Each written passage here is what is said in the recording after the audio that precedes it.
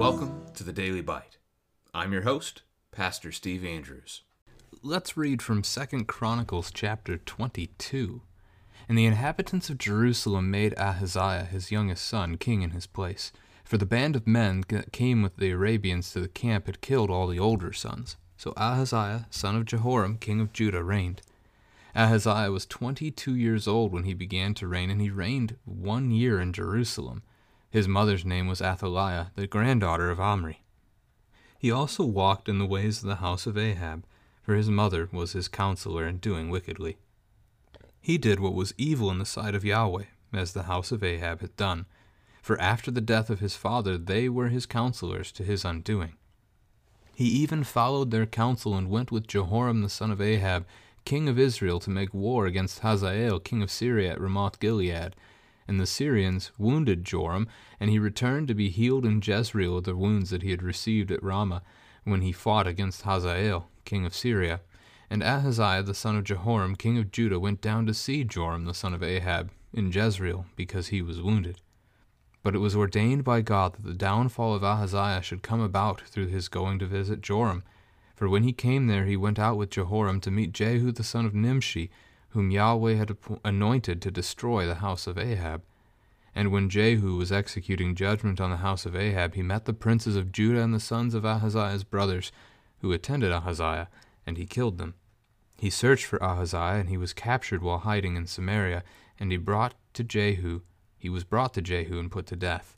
They buried him, for they said, "He is the grandson of Jehoshaphat, who sought Yahweh with all his heart." And the house of Ahaziah had no one able to rule the kingdom.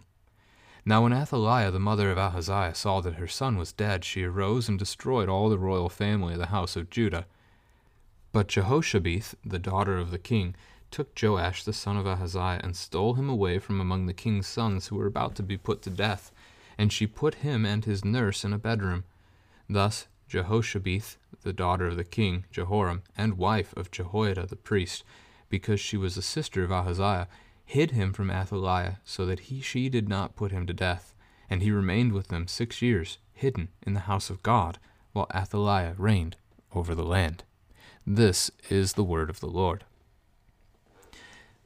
So the inhabitants of Jerusalem make Jehoahaz, better known as Ahaziah, king. Ahaz, in the name there, the idea of being taken, took. Jeho or Yah, either of those is the first syllable of God's divine name, Yahweh. So Yahweh took is the meaning of the names Jehoahaz and Ahaziah both. So interchangeable, but Ahaziah seems to be the favored one more often than not. He is the youngest son of Jehoram, and when the Arabians came and killed all the brothers, they left him behind. We talked about that in yesterday's chapter, God keeping his promise that one of the sons of David would sit on his throne forever, from 2 Samuel 7. So Ahaziah reigns just 1 year in Jerusalem, the shortest reign to date for any of the Judean kings. It won't end up being the shortest, but it is for now. His mother, Athaliah, granddaughter of Omri, so part of the line of the kings of Israel. And just like his father before him, then he walks in the ways of the house of Ahab. So he doesn't walk like a Judean king. He doesn't walk like David. He walks like Ahab, this wicked king of Israel who has led his people to worship false gods. He does the same. And the reasoning for his mother was his counselor. Bad counsel destroys. Really does. He did what was evil in the sight of Yahweh, for after the death of his father, they were his counselors. So not just his mother, but also those in his father's family too. Bad counselors that pointed to Israel's ways, to his undoing. Right, he only reigns for a year. He's 22 years old. He dies at 23. Because God judged him. God takes the kingdom from him. So Ahab, his descendant, Jehoram, also known as Joram in the rest of this text, the Jeho prefix to a name often gets shortened to just Jo. Happens frequently. So that's what happens here. Joram of Israel goes to war with Syria just as his ancestor Ahab had done, battling against Syria and Ramoth Gilead, and he too is wounded there, although he doesn't die there like Ahab did.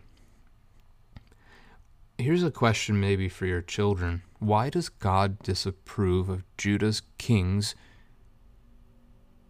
liking, being friends with Israel's kings? And this is actually very specifically said by Jehu the prophet. So not Jehu the son of Nimshi, but Jehu the son of Hanani the prophet. He speaks this way to Jehoshaphat several chapters ago here, when Jehoshaphat had gone to war at Ramoth Gilead together with Ahab. The very next chapter, the start of, I guess it would be chapter 18, Jehu comes to him and prophesies against Jehoshaphat, saying, why would he love those who hate Yahweh? Why would he serve with them? And that's the issue. When Judah's kings go and try to ally themselves with Israel's kings, they are making allies with those who despise and hate Yahweh. And this is not good. It ends poorly for Judah. And so it is here that Ahaziah seeks to befriend the king of Israel, the northern kingdom, and in doing so, it's going to cost him his life. Verse 7, God ordained that the downfall of Ahaziah should come about through his going to visit Joram. So Judah's king goes to see the Israelite king because Israel's king is wounded, so he's going to see how he's doing, and God is using this to destroy them both. He's ordained, he's already anointed Jehu to be king over Israel, the northern kingdom. And Jehu's going to take the opportunity to kill both kings. It's not the end of the line for Ahaziah. God is keeping that promise. One of his sons, one of David's sons, sitting on his throne. But it's a quick reign. It's a short reign. So Athaliah, mother of Ahaziah, learns that her son has been killed. Instead of grieving, instead of mourning, what do we see her do? She goes about and she kills anyone who has a chance at the throne. She kills the royal family. So this would be the idea of Ahaziah's own children, which is what we end up seeing in the rest of that paragraph. It's not the nephews. So Ahaziah's brothers that the Arabians killed, they left the kids alive. So his brothers had already had some sons. Jehu killed those. But Athaliah is going to wipe out the rest, or so she thought. She's going to miss one, because Ahaziah's daughter, Jehoshabeth, is going to take Joash and hide him, along with his nurse, which makes him sound young, and that's because he is. I mean, we won't see this until chapter 24, in 2 days' time, but he takes over the throne when he's 7 years old. And that's after verse 12 here, where they hid him for 6 years in the house of God. So he's a year old, roughly, at the time of our chapter 22 text here today, when he's taken and he's hidden with his nurse in a bedroom. So Jehoshabeth, the daughter of Ahaziah, saves one of her little brothers, and that little brother is going to become king in the near future. We do learn in verse 11 that she is the wife of a priest. So she has married Jehoiada the priest. Verse 12, he remained with them 6 years, hidden in the house of God, while Athaliah reigned over the land. Might be a family question. Why was the temple of God a safe hiding place for this future king? Like, how could she hide this future king 6 years in this temple? Because Athaliah didn't care about Yahweh. Athaliah was not going to go to the temple of Yahweh because she did not believe in him. She did not trust in him as her God. She would worship at her high places for her own false gods. So there was not a threat for Athaliah to find this child there. Maybe another family conversation. Who else can you remember being hidden as a child at such a young age in Scripture? And you might think back to the Old Testament, to Moses in the book of Exodus, or maybe forward to Jesus, whose parents take him and flee to Egypt so that he is spared from Herod's wrath.